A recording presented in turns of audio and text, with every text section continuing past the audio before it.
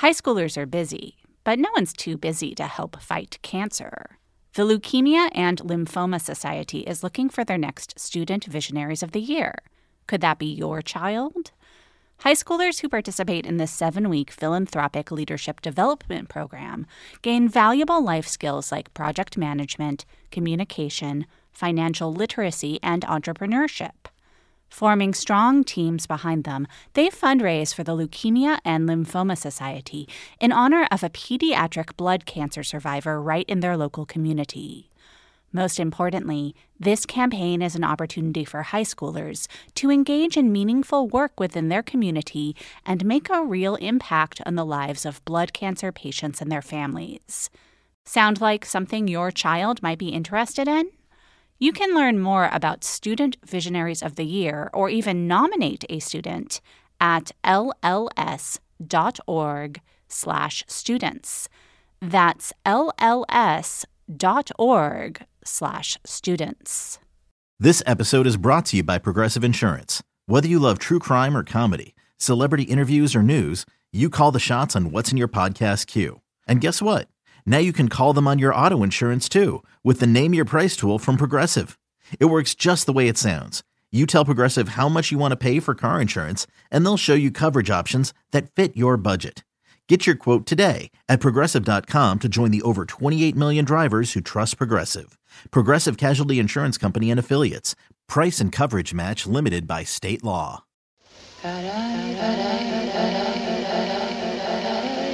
You must remember, a kiss is just a kiss, a cry for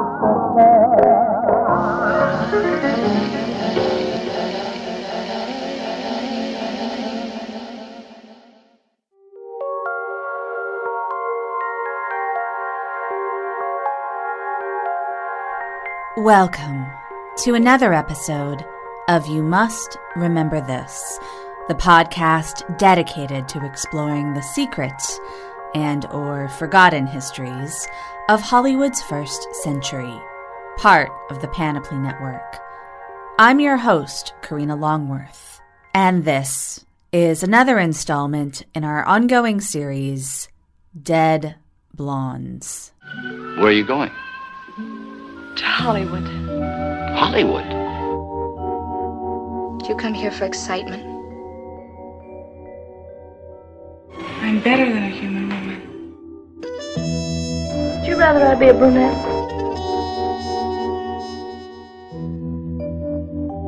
My dress. Do you like it? I don't know. It's such a shock to see you dressed. I'm so alone. I'm so alone. Oh, alone.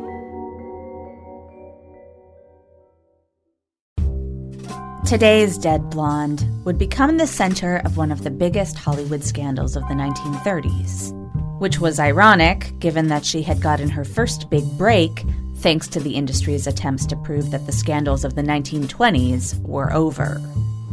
When actress and comedian Thelma Todd's body was found one December morning in 1935, the police who came to the scene believed that the cause of her death was almost definitely an accident.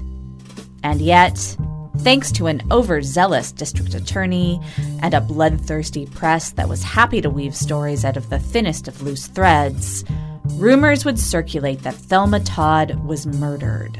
Maybe by her ex-husband, maybe by her married boyfriend, or maybe by the mob.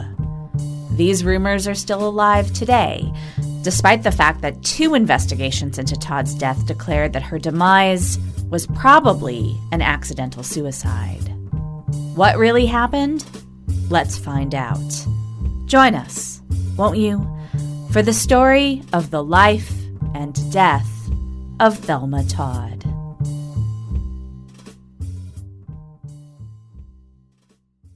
This episode is brought to you by Mubi, the curated streaming service dedicated to elevating great cinema from around the globe. Every film on Mubi is hand-selected by real people who really love movies, so you get films from iconic directors, from emerging auteurs. There's always something new to discover.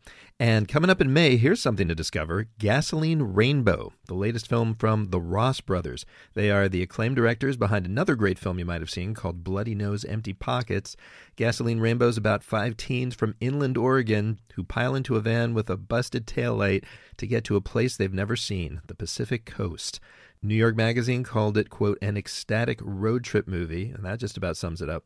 Gasoline Rainbow opens in U.S. theaters May 10th, and then you can stream it exclusively on Mubi starting May 31st. Best of all, right now you can try Mubi free for 30 days at Mubi.com/YMRT. That's MUBI.com/YMRT for a whole month of great cinema for free. Take the ride. As a beautiful blonde high school student in Massachusetts, Thelma Todd longed to go to Hollywood and become a star. She managed to appear in a couple of local independently made films, but these little movies didn't lead anywhere. So she took a job at Woolworth's, then trained to become an elementary school teacher while modeling on the side. She started winning local beauty contests, and then, in 1925, found herself in the running for Miss Massachusetts. Paramount Pictures had been in the midst of a nationwide search for new talent, and after a Boston film booking agent sent the studio some of Todd's modeling photos, Paramount's Jesse Lasky sent Thelma a letter, inviting her to audition for a new training program the studio was launching for young, prospective stars. With the scandals of the early 1920s still hanging over the heads of all Hollywood studios, Paramount was trying to counteract the notion that Hollywood was a decadent cesspool by promoting their cultivation of the boys and girls next door into a wholesome new generation of stars. Thelma's interview with Lasky was a success, and the 18-year-old was almost simultaneously crowned Miss Massachusetts and announced as a member of the inaugural class of the Paramount School in glamorous Astoria, Queens. The Paramount School seems like it was something between a scam and a publicity stunt. Students had to pay a tuition of $500, the equivalent of nearly $7,000 today. And given the percentage of students who matriculated to Hollywood, it seems like Paramount got most of its value out of telling reporters that they were serious about fostering a new, scandal-free workplace. But the students were cast in one movie, a thinly plotted showcase for their talents called Fascinating Youth. After filming was complete, Thelma was summoned to a screening room by Walter Wanger, head of production for the studio. Wanger made Thelma sit through the whole movie before presenting her with a 1-year contract with Paramount.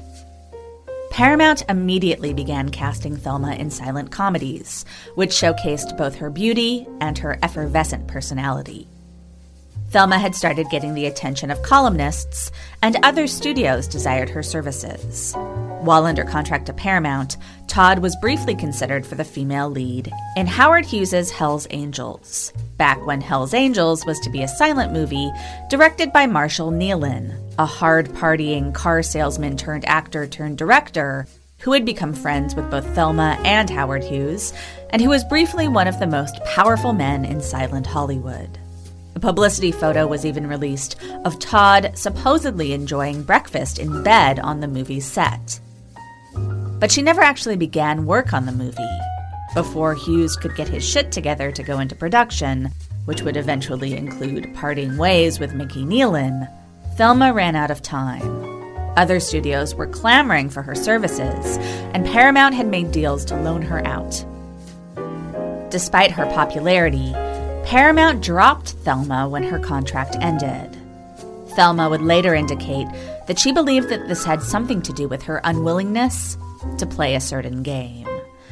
One night, after completing principal shooting on a new film called The Gay Defender with Richard Dix, Thelma was called to the studio unexpectedly. She figured she was needed for a quick retake on that movie. Instead, she found a party in progress. Other young aspiring actresses were there, drinking and dancing with male executives. One of those executives offered Thelma a drink. But she understood what kind of party this was, and she declined to stay. Before heading west to Hollywood, she had made a promise to her family in Massachusetts. She had said, "They'll never get me on the casting couch." Thelma was swiftly signed to a new contract by First National, although that studio included an unusual proviso in their agreement with Todd. Her contract specified that on the date of signing, Thelma weighed 122 pounds, and she agreed that this would not change significantly during the course of her business relationship with the studio. If she gained more than 3 pounds or lost more than 6 pounds, her contract could be terminated. Thelma had recently lost a good deal of weight after having been made fun of by her co-star Richard Dix for her round figure, and this contract offered literal incentive to maintain that weight loss. It was 1928, and Thelma's salary of $250 per week was plenty to keep a single girl in chic outfits and baubles, which Thelma regularly showed off at the movie industry's in nightclubs and restaurants. Thelma became known around town as the life of most parties. As the jazz age was winding down, so was the age of silent film, and this was the last hurrah for some of Thelma's contemporaries. But Thelma's career was just getting started. She survived her first Rocky talkies, such as the partially soundtracked 7 Steps to Satan, and was cast in the first talking Laurel and Hardy short, which led to a lucrative contract for Thelma with producer Hal Roach. Roach began regularly using the beautiful blonde as a bubbly straight woman in the male comedy team's movies, which led to Thelma being cast in the same kind of role in a couple of Marx Brothers films, beginning with Monkey Business. Thelma excelled in these roles, but she wanted to do more than support male comedy stars. She wanted to be the star. Hal Roach thought he was setting Thelma up for just that when he paired her with Zazu Pitts in a series of shorts, making Pitts and Todd the first high-profile, all-female on-screen comedy team. In their first pairing, the 27-minute short Let's Do Things, Thelma pioneers a craftier-than-she-looks, comically scheming blonde bombshell, paving the way for Jean Harlow, whose image, from the white blonde hair to the killer curves and big blue eyes, took Todd's look and perfected it. Harlow would become more famous than Todd for playing similar, albeit far more explicitly sexual, roles. Harlow wouldn't start her run of such roles for another year, and it stands to reason that there would have been no Jean Harlow bombshell comedienne if not for Thelma Todd having pioneered that persona. But it was tough being a pioneer. There hadn't yet been a super famous lady screen comedian. The biggest female stars of the early talkie era were the serious, even tragic glamour girls like Greta Garbo and Norma Shearer. With no precedent to look towards, Thelma was probably justified in thinking that she needed to diversify. Gloria Swanson had gone back and forth between comedies and dramas, and she may have been someone who seemed like an achievable role model for Thelma, if only in that she took control of her own career. As a hired hand in comedy, women who looked like Thelma were always in danger of being made the butt of the joke, rather than the joke teller. And Thelma gave interviews in which she acknowledged that she was wary of being exploited for her looks. "Building on beauty," she said, "seems to me to be the worst thing any girl can do." So when director Roland West approached Thelma with an offer to not only cast her in a serious movie called Corsair, but to also help her remake herself as a different kind of star, Thelma jumped at the opportunity. By 1930, when he met Thelma, Roland West had long since established himself as one of Hollywood's key innovators in the horror genre. A vaudeville actor and writer, West made the transition to film through Joe Skank, the New Jersey, mob-affiliated amusement park runner who would eventually become presidents of United Artists and 20th Century Fox, and whose brother Nick would come to run the corporate parent of MGM. Roland and Thelma began having an affair on the set of Corsair, and for Thelma, it was serious. Though Roland was over 20 years her senior and was not exactly a looker, she fell deeply in love. More than anything, she might have loved the confidence he gave her that she could do more than Hollywood had previously let her do. That she could be a real actress. Roland loved Thelma too, but he wouldn't marry her. He already had a wife. When West met Jewel Carmen in 1918, she was a 19-year-old screen veteran. Well, she was probably 19. When she had first started working in movies 6 years earlier, she had lied about her age, claiming to be 17 so that she could freely work as a movie extra. Back then, she was calling herself Vina Quick. A year after landing in LA with stars in her eyes, Vina became the star witness in the statutory rape trial of a man named William Lacasse, a 35-year-old who had allegedly picked Vina up at a nightclub and taken her to his apartment for the night. It was Vina's mother who had filed a complaint, leading to Lacasse's arrest. The defendant admitted that he had dined with Vina and taken her back to his apartment, but he insisted that they were never alone together and that she hadn't spent the night. He also believed that Vina was of age. If she had been the age she claimed to be to get movie work, there would have been no case against Lacasse. But now Vina admitted, or claimed, that she was only 15. She was unable, however, to produce a birth certificate as proof. In court, Vina hammed it up for the photographers. She admitted on the stand that she had lied about her age, quote, "because I am large for my age. And anyway, who wants to go out with a 15-year-old girl?"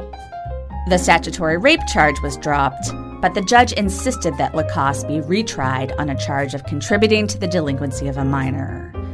This time, when asked about the details of her date with Lacasse, Vina couldn't keep her story straight. Lacasse wasn't convicted, and Vina made herself disappear. She reemerged with the name Jewel Carmen, and in 1916 signed a contract with Fox. On the set of Intolerance, D.W. Griffith himself plucked Jewel out of a crowd of extras and made her a feature harem girl.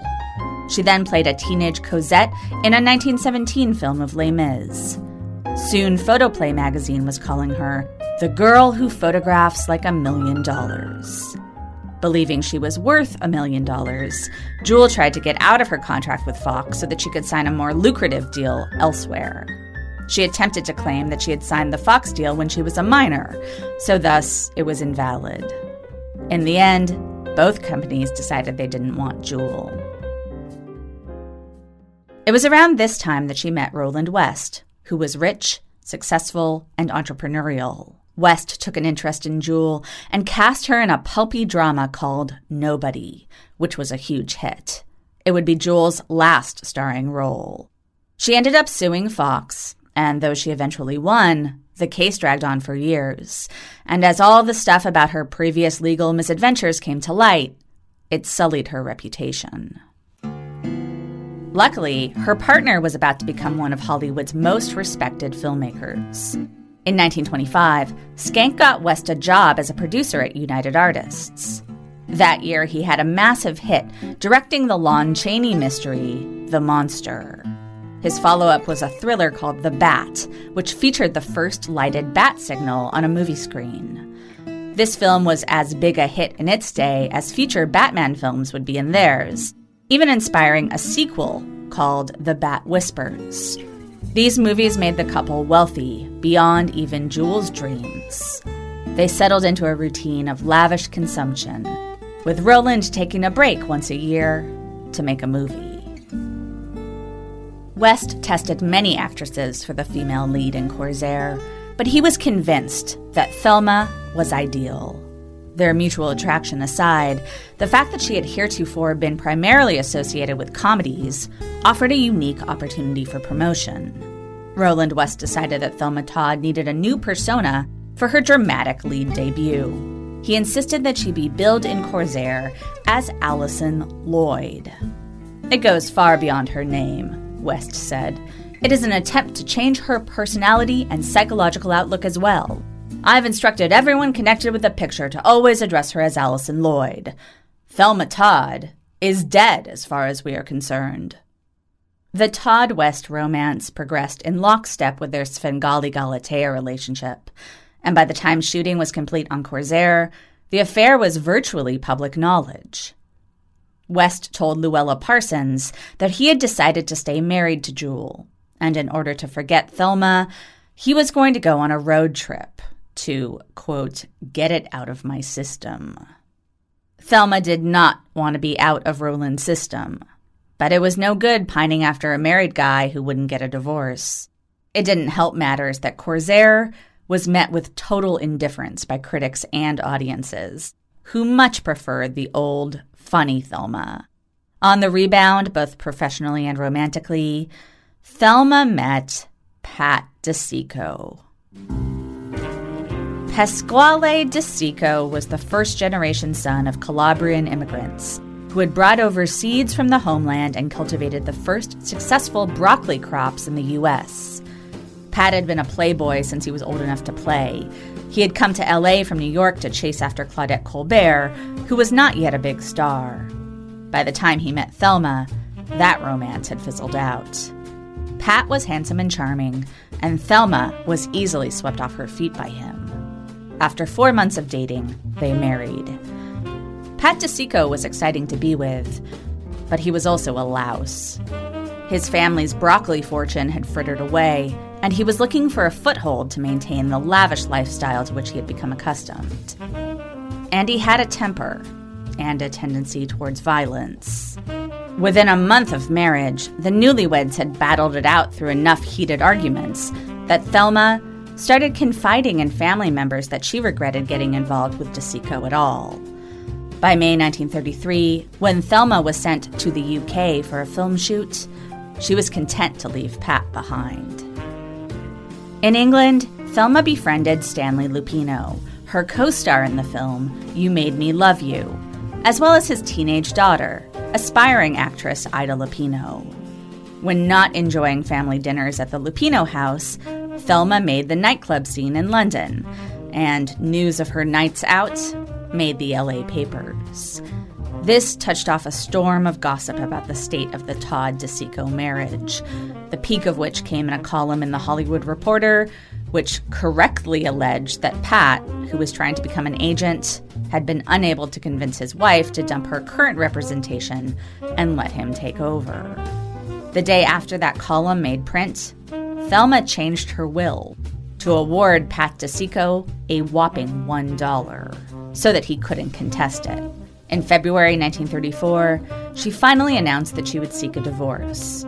In her filing, Thelma cited the grievous mental and physical suffering she had experienced due to her husband's surliness and temper. DeSico would later tell a different story, claiming that the divorce was an act of quote-unquote gallantry. DeSico claimed that Thelma, quote, put her career before marriage, and I allowed her to get the divorce so that she wouldn't injure her career. He added, she was not the domestic type at all. And yet, there was one man with whom Thelma wanted to play house. Before the divorce was final, Thelma and Roland West got back together.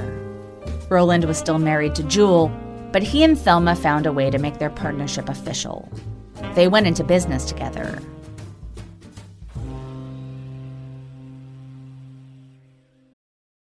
Okay, quick math. The less your business spends on operations, on multiple systems, on delivering your product or service, the more margin you have and the more money you keep.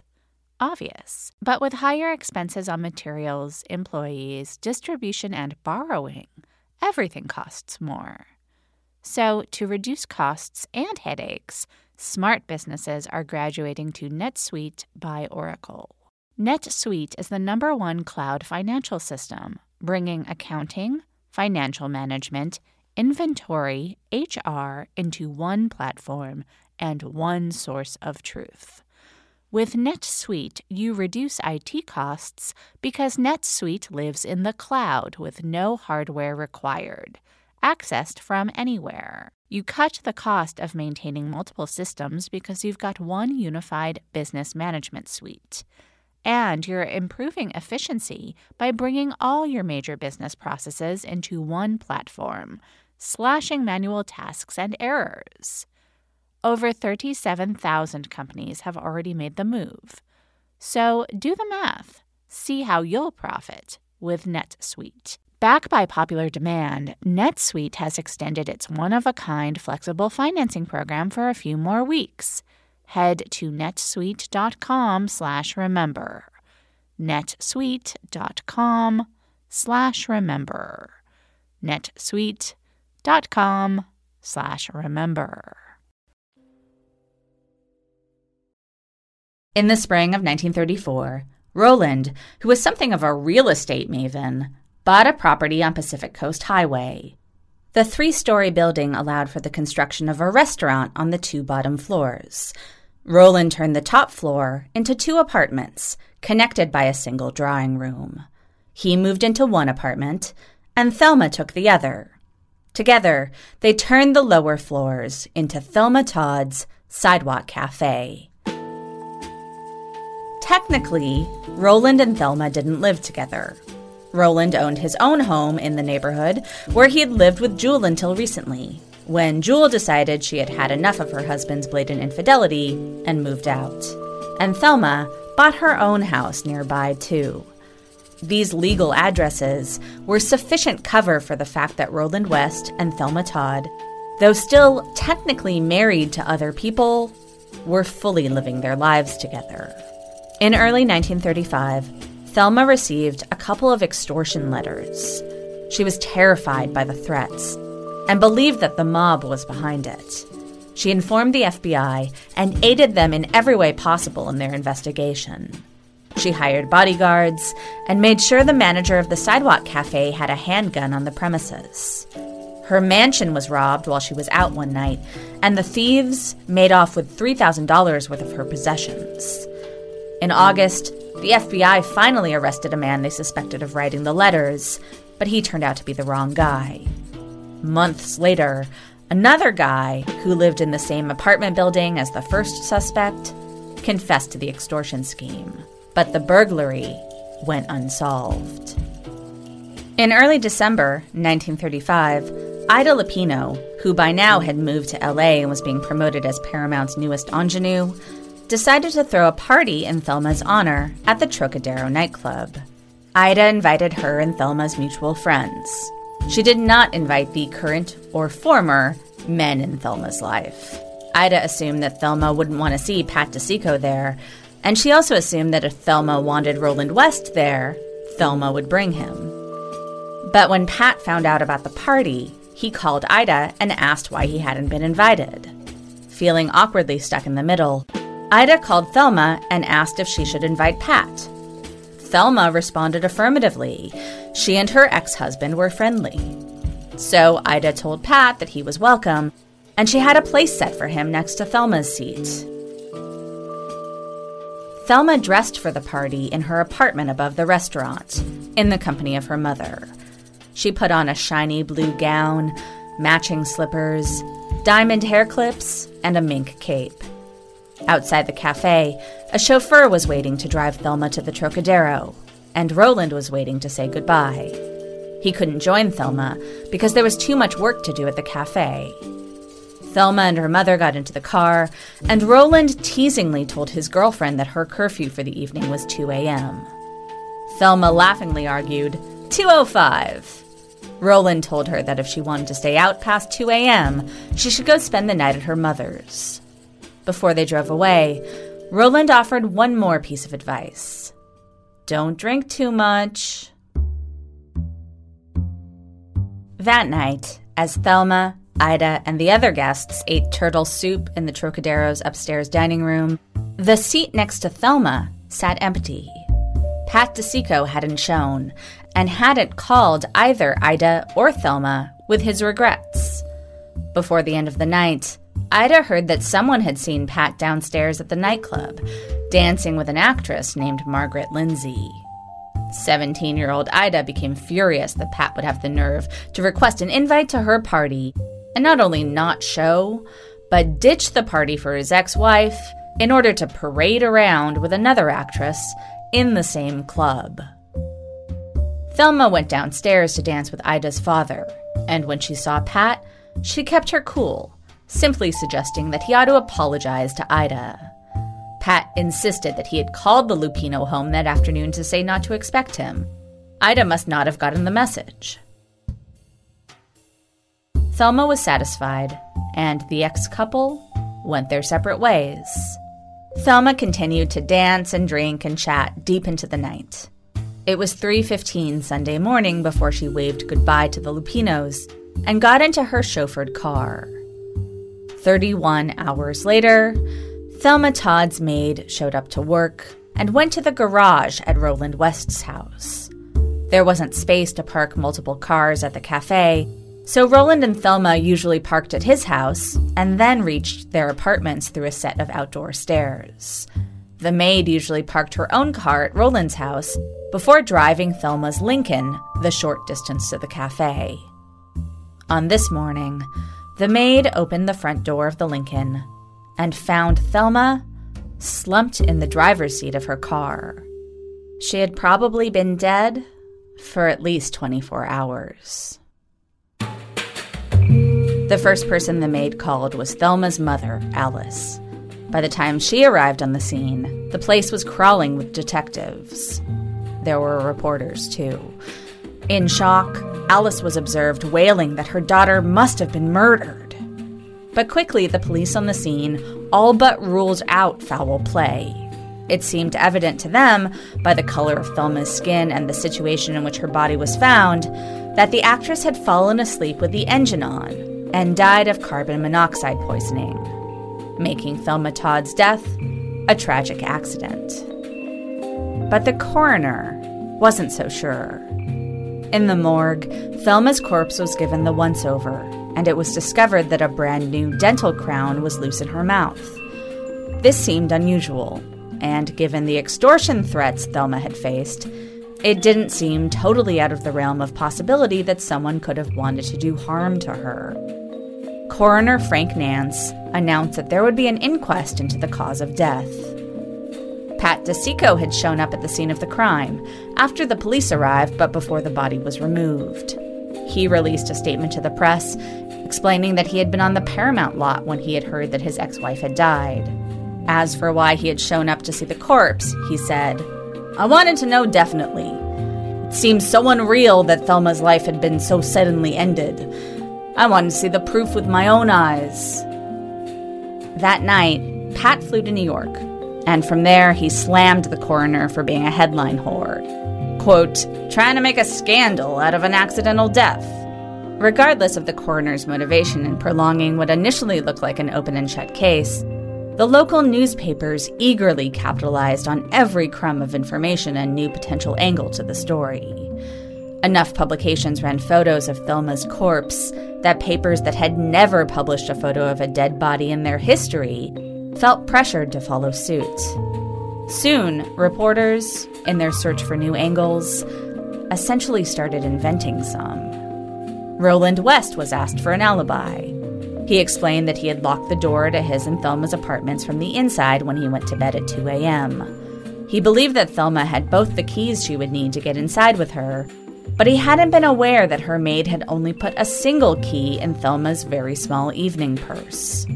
West admitted that he had heard his dog growl around 3:30, which signaled to him that Thelma was at the door.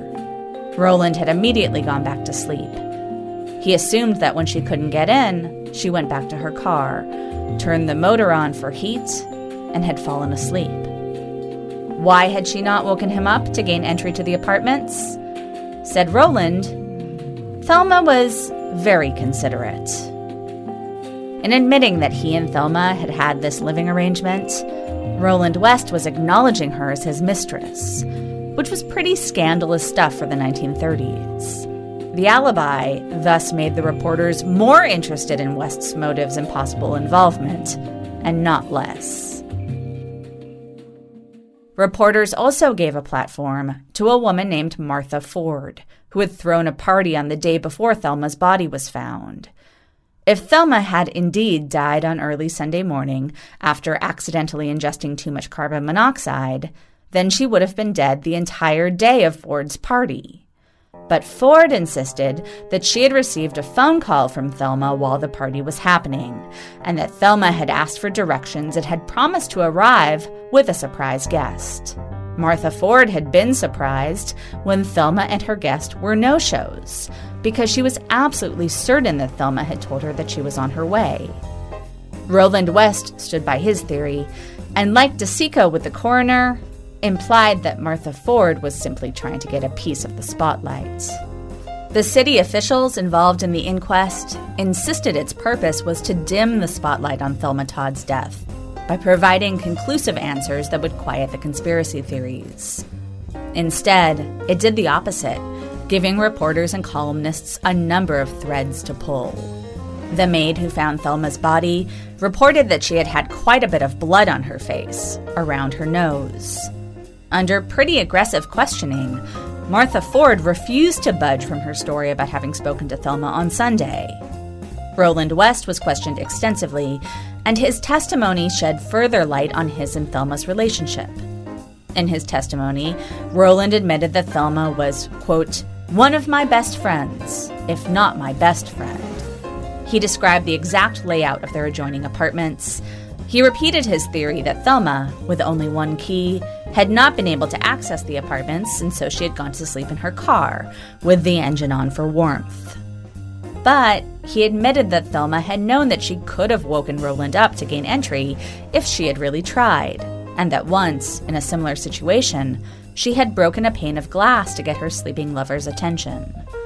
He did not know why she hadn't tried it this time, but he repeated a comment he had previously made to reporters. Miss Todd is very considerate.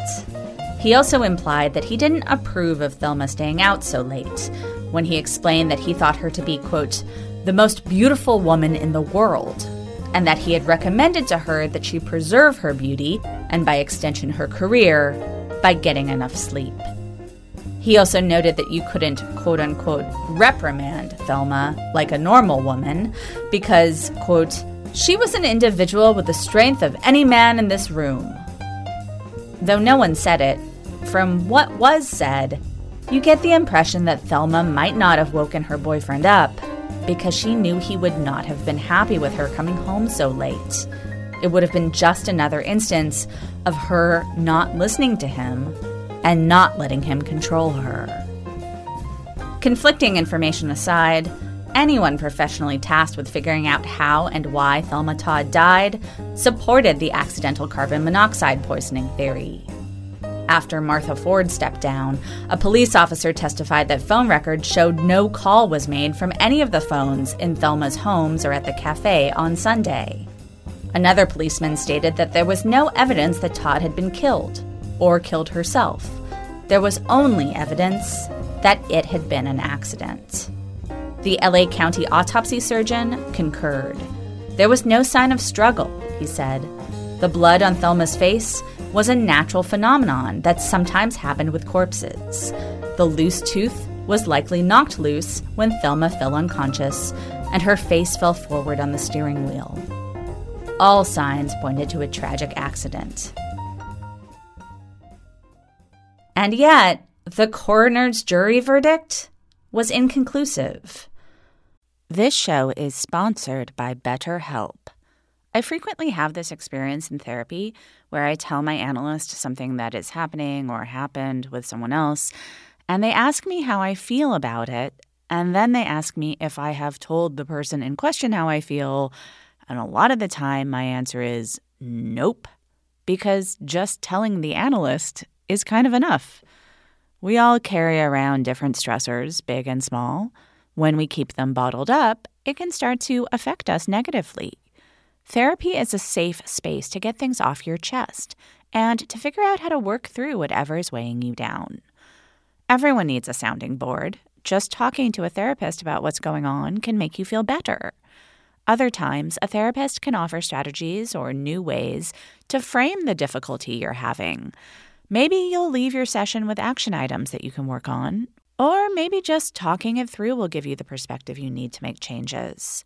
But therapy is a good first step to figuring that out. If you're thinking of starting therapy, give BetterHelp a try.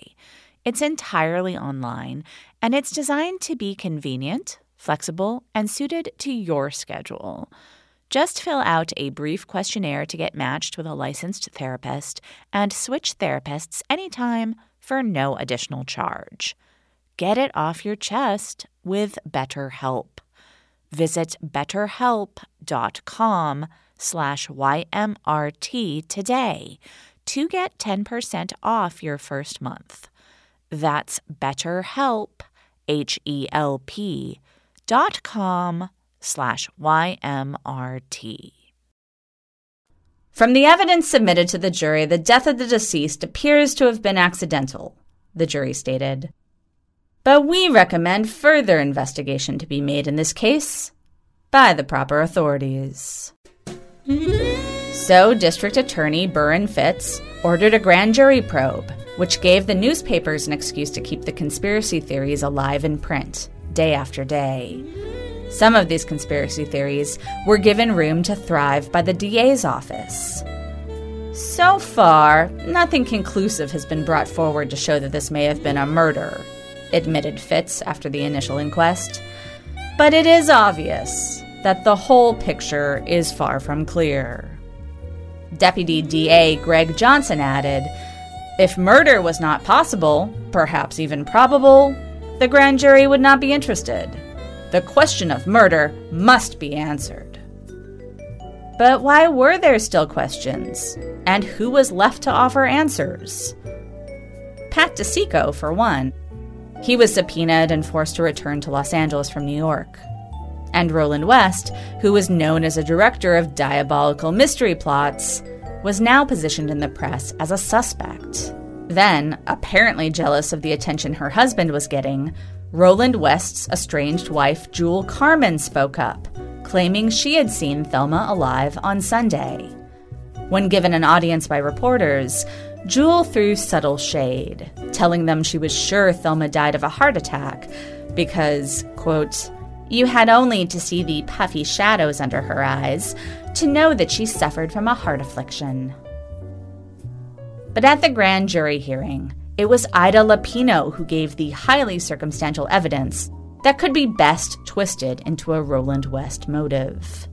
The 17-year-old star took the stand and divulged that on her final night alive, at the Trocadero party, Thelma had confessed to Ida that she was in love with a man who lived in San Francisco.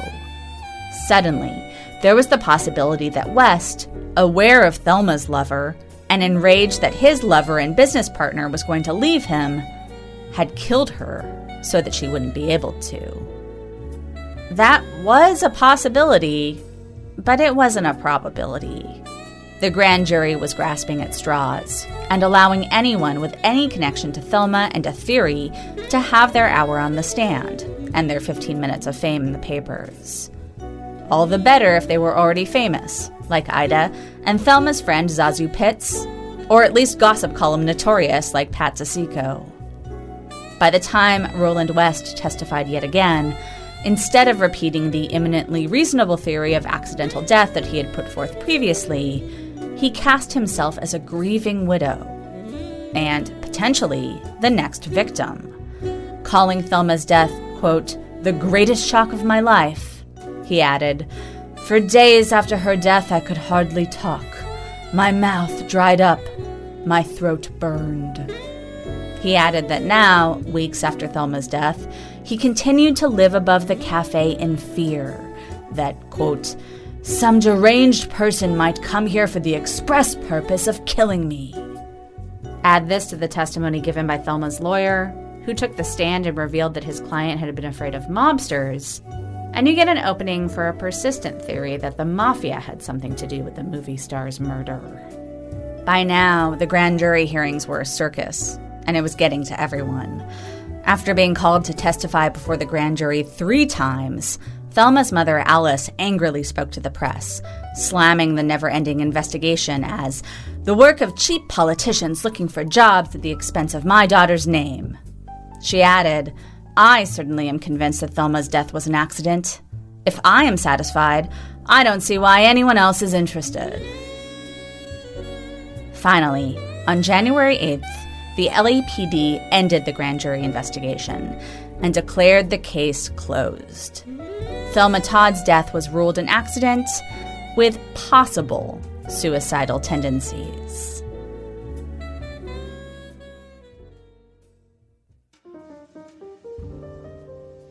But that didn't stop the speculation or the theories.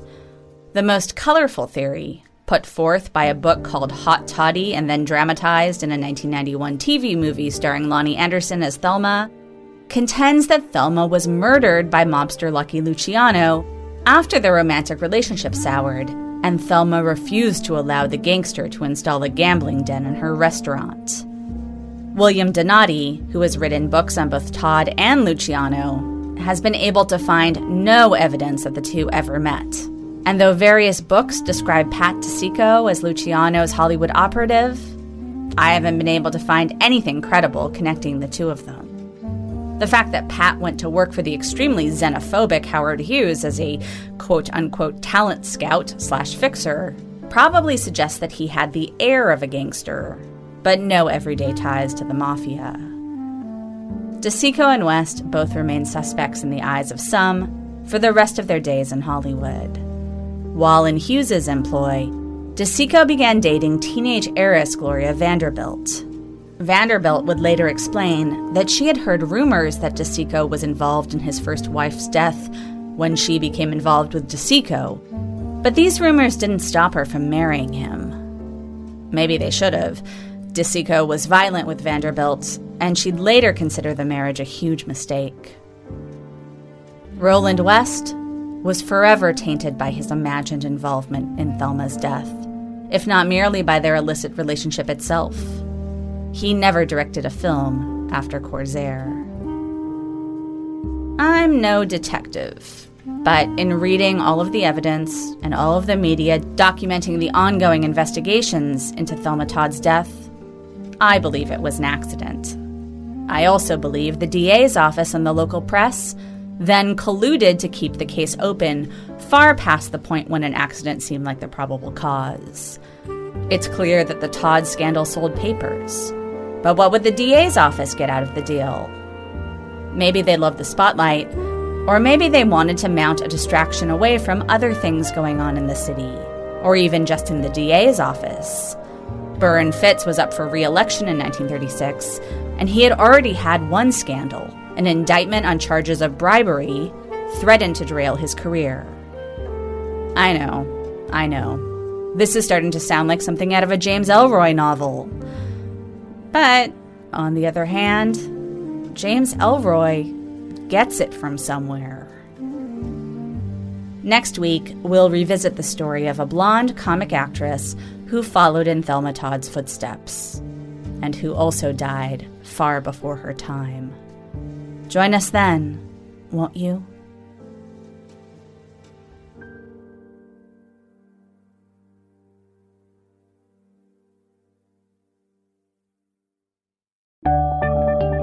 Thanks for listening to You Must Remember This.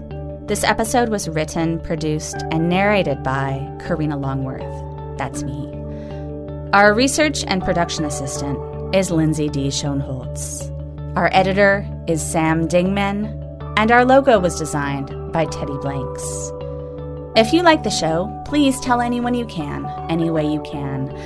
You can tweet at us or about us at Remember This Pod. You can find us on Facebook and Instagram. And you can rate, review, and subscribe to the show on iTunes, which really helps other people find it. We'll be back next week with another tale from the secret and/or forgotten histories of Hollywood's first century. Join us then, won't you? Good night.